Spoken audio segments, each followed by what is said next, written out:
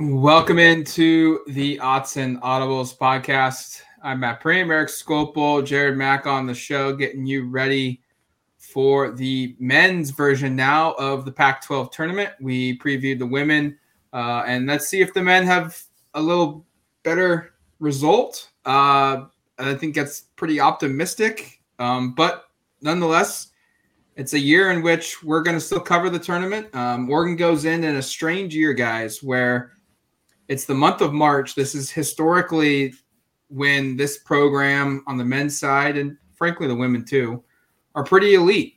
And they're not worried about what their position is in the NCAA tournament. They're playing for a better seed. They're not trying to play their way in. This year is different. They're 18-13 on the year.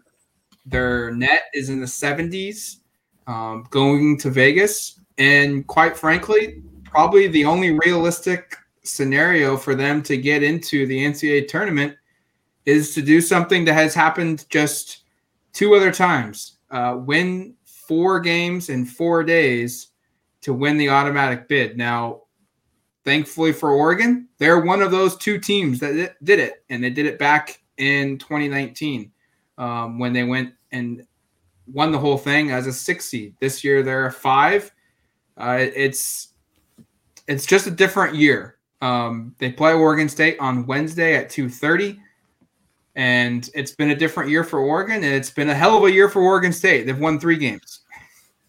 Yeah, the thing that's so strange, you mentioned it, Matt, is this is typically Altman time, March, in late February, and yet when was the last time a regular season ended with such a whimper for you, Matt? Like, it's to not just to lose to Washington State, but to basically not be competitive in either game, like with what's on the line. And, I think the loss to USC had to have played in everyone's mind. If they win that game, their odds of making the tournament go up significantly. They lose on a buzzer beater.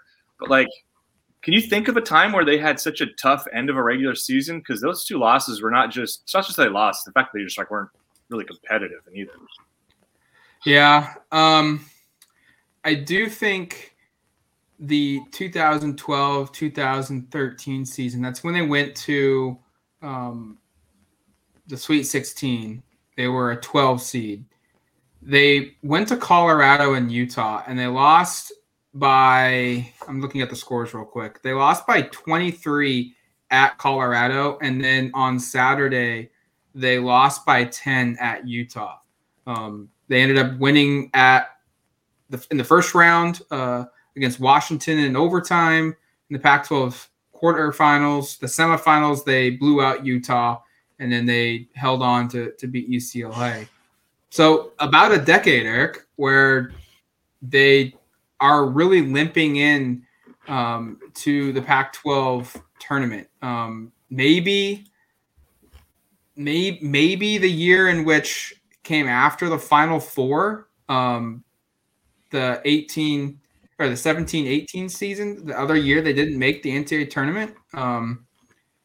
But even then, they went to Washington before they were in Vegas, and they beat the Huskies 72-64, and they lost by 2 to Washington State, and they'd won 3 of their last 4 games going into the tournament. So it's a weird year.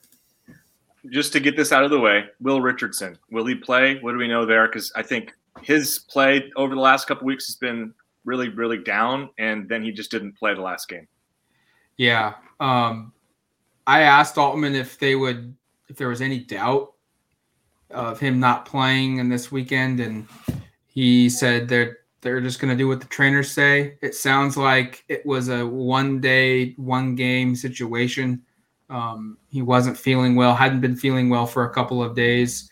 I do think you expect him to play, but what are you going to get out of Will Richardson? Which I think most fans probably feel awful for Will, because he's one of the most accomplished players in the program, certainly under Altman, and certainly in a while. And he's going to be in the top 10 in a lot of stats in the program's history. And his career could end in just a whimper. Let's get to that for both of you. are we confident that they can? Okay, first off, can they beat Oregon State? Because that should happen. I think Oregon State's won 3 games this year, but Oregon's not playing any better than Oregon State right now. In fact, the Beavers play both the Washington schools closer. Yep. And then I guess the bigger question is how far do we think they can realistically go? But let's start with just the opening game here in what is about 24 hours from now, 48 hours from now. What do we think? I'll start with Matt, and then Jared, you can weigh in as well. I think they should beat Oregon State. I don't think I would be shocked if they blow them out. Dan Altman said after the Washington State game, it's going to be a toss-up game, and they are certainly playing harder than Oregon is. Oregon is by far the better team, though. But I don't think this is one in which in the last 7 minutes of the game, Oregon's going to have its starters off the court because it's a blowout. Jared? Yeah, I mean, I think Altman's right in terms of this being a toss-up game, just because Oregon is playing just so poorly right now, and they have been playing poorly for like the last month, I would say. So it's difficult. Oregon State obviously is the significantly worse team, but keep in mind that Oregon State almost beat Oregon when Oregon was at its quote-unquote peak earlier in the season on a missed buzzer-beating layup by Alatishe. So they can do it, and it's not it'll be closer than we anticipate. It should be a blowout by all means. Oregon should win by 20, if not 30 points to a 3-win team. It's just not going to happen because that's not what this team does. Vegas, real quick. Vegas says it's an 11-point spread. Oregon, obviously, being the 11 points. And they also give ESPN's Power Index also gives Oregon an 87.8% chance of winning. Do we think that's right, though? I mean, I think they should absolutely be favored, and they should absolutely be the higher, like in terms of percentage of win, they should absolutely be favored in both that and in the Vegas line. But like, those are talking like this game should be a blowout. And like, I think if you've been paying close attention, I think we all kind of feel like I'd be probably a little surprised if they win by 11 points, if I'm totally honest, just how things have gone. I mean, it wouldn't stun me. I mean, maybe they play their best, they can win probably by 20, but they just don't play their best. If you told me the line was 7, I would say take Oregon. Or 6.5, I would take Oregon. But 11 is a lot of points. Oregon is 11-20 this season against the spread. I don't think they're going to cover. Yeah, I think it'll be a close one. I could see them covering just for like being up 6 with 2 minutes or a minute and a half left in the game, and then the foul game comes into play. Backdoor cover. Yeah, exactly. Because I expect, I mean, in the API or not the API, the Power Index, I can see Oregon winning 9 out of 10 opportunities, just because they're the better team. They should win. It's just better coaching. They cover the board in terms of what they're better at. However, it only takes one in this type of tournament, and then you're out. So I think the line's probably a little too high, but I don't mind it. I think if this were in January, I think Oregon would have been like 15-16. What has to go right this week, Matt? And I'll ask you first because you're going to be down there. I mean, so much has gone wrong. I guess maybe first, what's gone wrong here? Like, can you help identify? I mean, it's been such a weird year because it was the highs of that road sweep in LA, and I think they won. What was it, 9 out of 11 or something? They had a really big win streak in the middle. It's just now it's kind of the wheels will fall off. And what's your explanation for it? Because it's kind of hard to put a finger on, I think. Yeah, they won 11 of 13 games before closing out the final, 6, going 1-5. That's amazing of the flip. They weren't really playing consistent basketball at the start of the season. You could probably chalk that up to, I think Eric Williams was dealing with some injuries. And N'Faly Dante was on a minutes restriction, and it kind of still feels like he is for whatever reason. And then you've got a bunch of newcomers that are key pieces to this team trying to figure out their roles, and they're playing tough teams. I mean, you look at the non-con schedule, Texas Southern's a tournament team, SMU's a tournament team, BYU's a tournament team, St. Mary's, Houston, and Baylor are not only tournament teams, but going to be high-seeded tournament teams. So, they won 1 game or 2 games against those teams I rattled off. And so I think a tough non-conference schedule with injuries and newcomers probably factored into the struggles out of the gate. But what happened middle of the year was kind of what we expected out of this team. They were supposed to be a second weekend tournament team. And I think what's hurt them is they don't have a player besides Will Richardson who I think is elite in one specific area. And I don't even know if we can count on him this season as being an elite player. And what I would say would be the category is playmaking for himself or for others. I mean, he leads the team in points and he leads the team in assists. They lean on him significantly. And I think against Washington State, it was very evident without him on the floor, the offense did not fit. But then on top of that, they need another guard. They're one guard short. And because Eric Williams hasn't been healthy, because he hasn't been consistent enough to start at the wing position, their best lineup is Will Richardson, Jacob Young, Devion Harmon with Quincy Guerrier and Fale Dante. And so you're playing all three of your guards. And I think basically by the 10-minute mark of the second half, they're punch drunk. They're so tired. Their legs are burnt out because their three most important players, their guards, are having to play all over 30 minutes a game. Jared, do you see anything else that kind of you identify for some of the? It is weird. I mean, just before I give it to you, Jared, just like there was so much momentum after that LA trip, and the funny part, even talking about, by the way, the 1-5 is the one win is against UCLA, who's like top 4 seed in the NCAA, top 5 somewhere in there. Like they're a good team. I don't know, Jared, are there other things? I mean, I think Matt's right in terms of the guard play. I think the team does kind of live and die by Will Richardson, and he's been pretty brutal since. I think we have to note, like, getting hit in the face. He's just been bad. Yeah, against Arizona, it's just terrible. The stats are just – he went from leading the conference in three-point percentage to shooting like 20% from three, or maybe even worse than that the last, 6 games. Other twhen that, though, it's too much continuity on defense. It seems like they have defensive lapses for multiple minutes per game. But when they're at their peak, they're really good. They can make you get into somebody's offense and really waste some clock and take some late shot clock desperation heaves. But it's not there all the time like it has been in other Altman teams. They have constantly been going through a rotational battle and playing some people this many minutes, some people that many minutes. They've yet to figure out who their best 10 players are, which is something that by this point you absolutely should. Even your best 8. 10 players is probably a lot for the tournament. So if anything, for this Oregon State game, I wouldn't expect to see some people that you normally do in a regular season game. But during the end, the stretch, I just felt like they were still going through those 10 guys and trying to see what fits, and that's never a good sign. They just don't have anybody who can shoot or score. It's kind of as simple as that. Like anybody you can really rely on. Richardson was that guy, and then when teams just said, okay, we're going to stop you from scoring and let someone else beat us, Oregon doesn't really have anybody else who can beat them.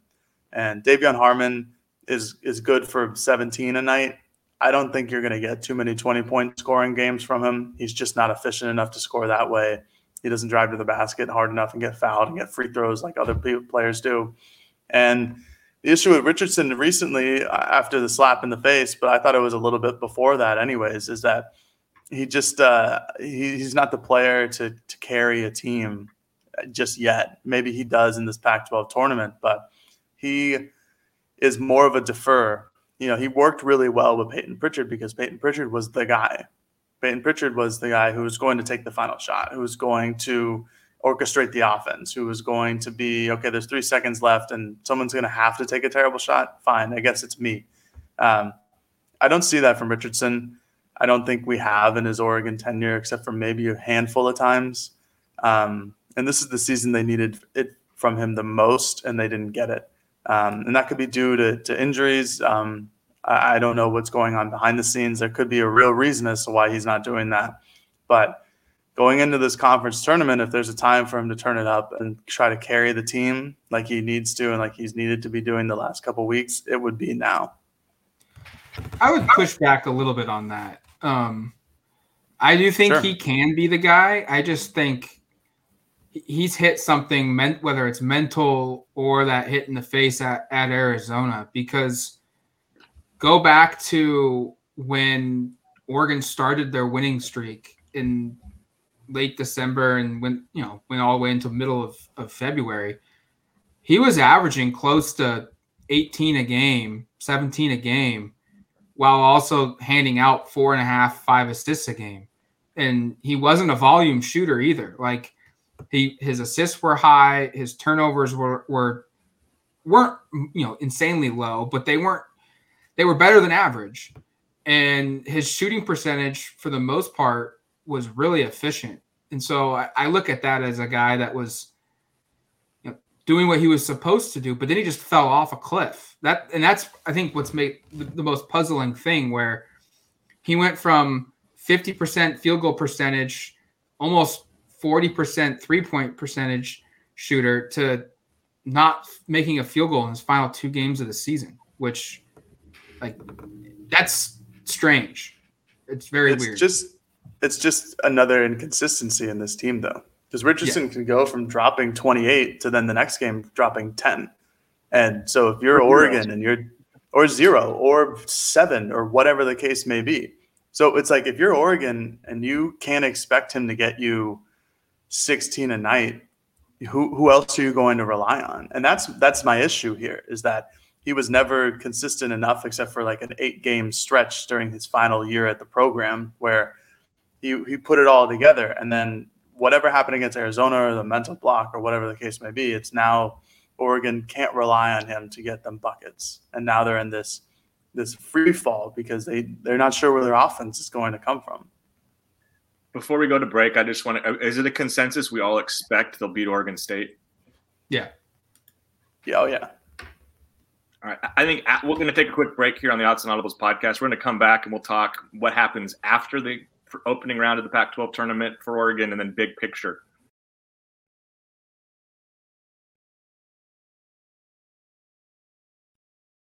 It's the NFL offseason, but on Pick Six, part of the CBS Sports Podcast Network, the football season never stops. Host Will Brinson, John Breach, and Tyler Sullivan are joined by analysts like Brady Quinn, Lesia Dusable, Katie Mox, and RJ White to keep you in the loop on everything happening around the league. Whether it's free agents signing with new teams, the all-important NFL draft, or schedule release day, Pick Six has you covered. As the face of the league changes with every team move and player pickup this spring, Pick Six is a must listen. Download and follow on Apple Podcasts, Spotify, the Odyssey app, and anywhere podcasts are found.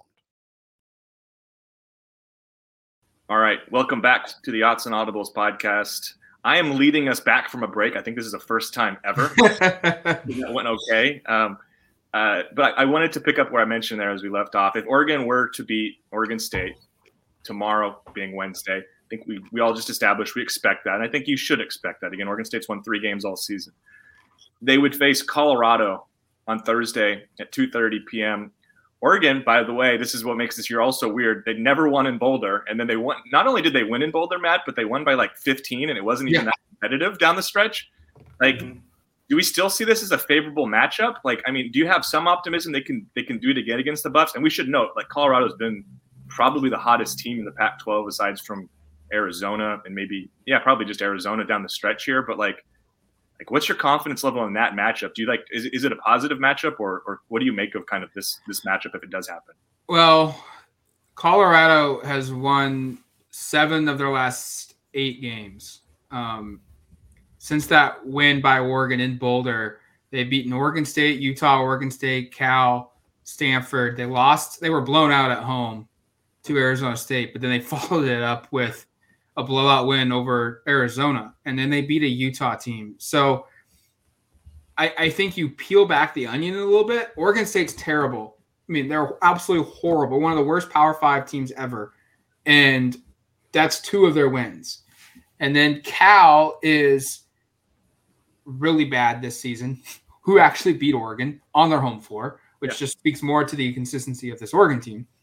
So that's another one of those wins. And then they beat Utah twice, and Utah is another bottom feeder. So they claimed 6 of those wins came against the 3 worst teams in the conference. So while you look at it and say that they are hot, they have a dominating win over Arizona, which is very impressive. They also really didn't play anybody else of importance during that stretch. And so I do think it is beatable. They are a team that's beatable. It is a favorable matchup for Oregon. And it is a game in which Oregon choked away in the second half the game against Colorado the first time when they lost. They were up, I think, by 7 at halftime. They had the lead balloon up to I think it was like 10 or 11 points against Colorado in the second half. And then midway through, the Buffs made a run. Oregon didn't respond. And then it was too late. They ran out of time. And Oregon loses, 82 to 78. And so I do think Oregon looks at this as a winnable game, but it's nowhere near one where it's like, hey, they should be the overwhelming favorites. Joe, do you think that Oregon, let's say we're just going to assume they beat Oregon State. Like, what's your confidence level in beating the Buffs? Are we going out of 10? Well, you pick whatever. I didn't specify. Whatever you want to use. Beating the Buffs, I'd say 5 out of 10. I have no idea. Because Oregon, expelled all those demons and beating them in Colorado for the first time under Dana Altman in this up and down season. That was clearly an up. But they also, like Matt was just saying, allowed 82 points on their home floor to a Colorado team who is not that good. Not that good enough to score 82 points against Oregon. I don't know. You could ask me the confidence on Oregon winning the NCAA tournament, the whole shebang, and I would probably say a 5 because I'm not sure where this team is right now. And we'll see against Oregon State where they are mentally, physically, and I guess emotionally as well. But if they beat Oregon State, I could see them beating Colorado. It's just I also can see them losing by 15 to Colorado.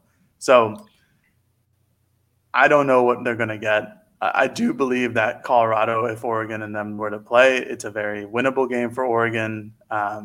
If they play their game, if they play right, and they get something out of Will Richardson, and they can hit a couple of jump shots, then I think that they can win pretty easily. I think that's honestly, it's the equation for Oregon to try to get past Colorado and maybe into the semifinals, is hitting some jump shots, getting Will Richardson going, and playing their game, but. Those are 3 things that don't often happen together. Go ahead, Matt. I think so much of what happens Wednesday against Oregon State will give us an indicator of what could happen Thursday against Colorado, if it even does happen. I think it will. I think we all agree. But if Oregon comes out and they play sharp and they look good against Oregon State, and it doesn't even have to be a 20-point win, but because maybe Jared Lucas for the Beavers is just, scorching hot and making ridiculous shots to keep them within arm's length the entire way. But Oregon walks out of that with like 72 to 64 victory. But Oregon was in command the entire way and they played good. That would give me confidence that the next night they would play good again. But if it's a game against Oregon State where it's like, man, they got to grind it out in the last 2 minutes and it's ugly. It's 59 to 62 and Oregon shoots 30% from the field and they didn't do anything good. I'm going to have zero confidence that they go into Colorado and win. But if they play good Wednesday and things are going well and they've got things to build off of, then I look at it and say it's probably a game that they should win. It's the hardest team I can think of in a long time to predict games from because we're all kind of like, if Oregon plays their best, I really think they can win both these 2 games. And then what would follow is a matchup with number 1 seed Arizona, presumably, assuming that they win their quarterfinal game in the semis. And if Oregon plays at its very best, we saw them down in Tucson really compete there. Right. But it's also like they could also play crappy and lose to Oregon State or play crappy against Oregon State, like Matt said, barely win and then get blown off the court against Colorado. So, I mean, it's difficult because the entire season comes down to this. And I think we've been speaking in these terms for 2 or 3 months, basically, almost like the whole season of they got to win these games. They got to win these games. And they haven't taken care of business. And now it really comes down to this because there is no – I mean, Matt's right. Oregon doesn't make the NCAA tournament unless they win the conference tournament. It's that simple. There's no other path to it. I don't see, at least. So they have to be at their best. But it's like, I'm just not convinced they will be, because I would have thought they would have been at a better level against Washington and Washington State, and yet they just didn't show up in those games. So it's really perplexing. Do we even want to do much Arizona talk, Matt, or do we want to talk bigger picture? All I'll say is, if it's not happened in a long time in a season, but if you brought up that you think this team is really good, and I think if they play at their best and they play at their best for 4 games, they could win the tournament. I'm not expecting that. I'm not saying it's going to happen, but just the wide gap between where they are and what their potential is there. Like they are a team that if they get hot and things go right, they could win. They could get to the championship game. I don't think that's going to happen. I think they're going to get blown out by Arizona, but they're capable. That's, I guess, what I'm saying is if they play at their best, they're capable of getting all the way. And I think that's probably what's so frustrating about this week for the fans, for the coaching staff, for the players. And what's been so frustrating about this entire season is we've seen it in short spurts that they are capable of being that preseason top 15 team that they were voted as. All right, Jared, semifinal against Arizona, your 1 to 10 confidence level. Is there a number you're even giving, or is it just 0? I'll give a 1 just to make it nice. Yeah, Arizona's an extremely talented team. We all know that. I love watching them play. Benedict Mather and Christian Coloco, those guys are really, really good. They're just a fun team to watch. They're excellently coached by Tommy Lloyd, former Zag, go Zags. And, you know, we saw Oregon play at their very best against them, and Oregon still lost. And I don't think that's any issue with Oregon. They had some late game malfunctions, I would say. It's just a hard team to go against, man. And when you're Oregon and you're fighting for literally your postseason rights, your first game, you're just trying to get something going. To be looking on the other side of the court and see Arizona as this 1 seed, as this potential tournament 1 seed, that sucks. It really sucks. And I think if those two were to match up, I think it could be closely contested for some period of time during the game, but I don't have any confidence that Oregon could pull off that upset. I actually think if it happens, it'll be competitive, because that means Oregon will have played pretty well to get there, I think. Yeah.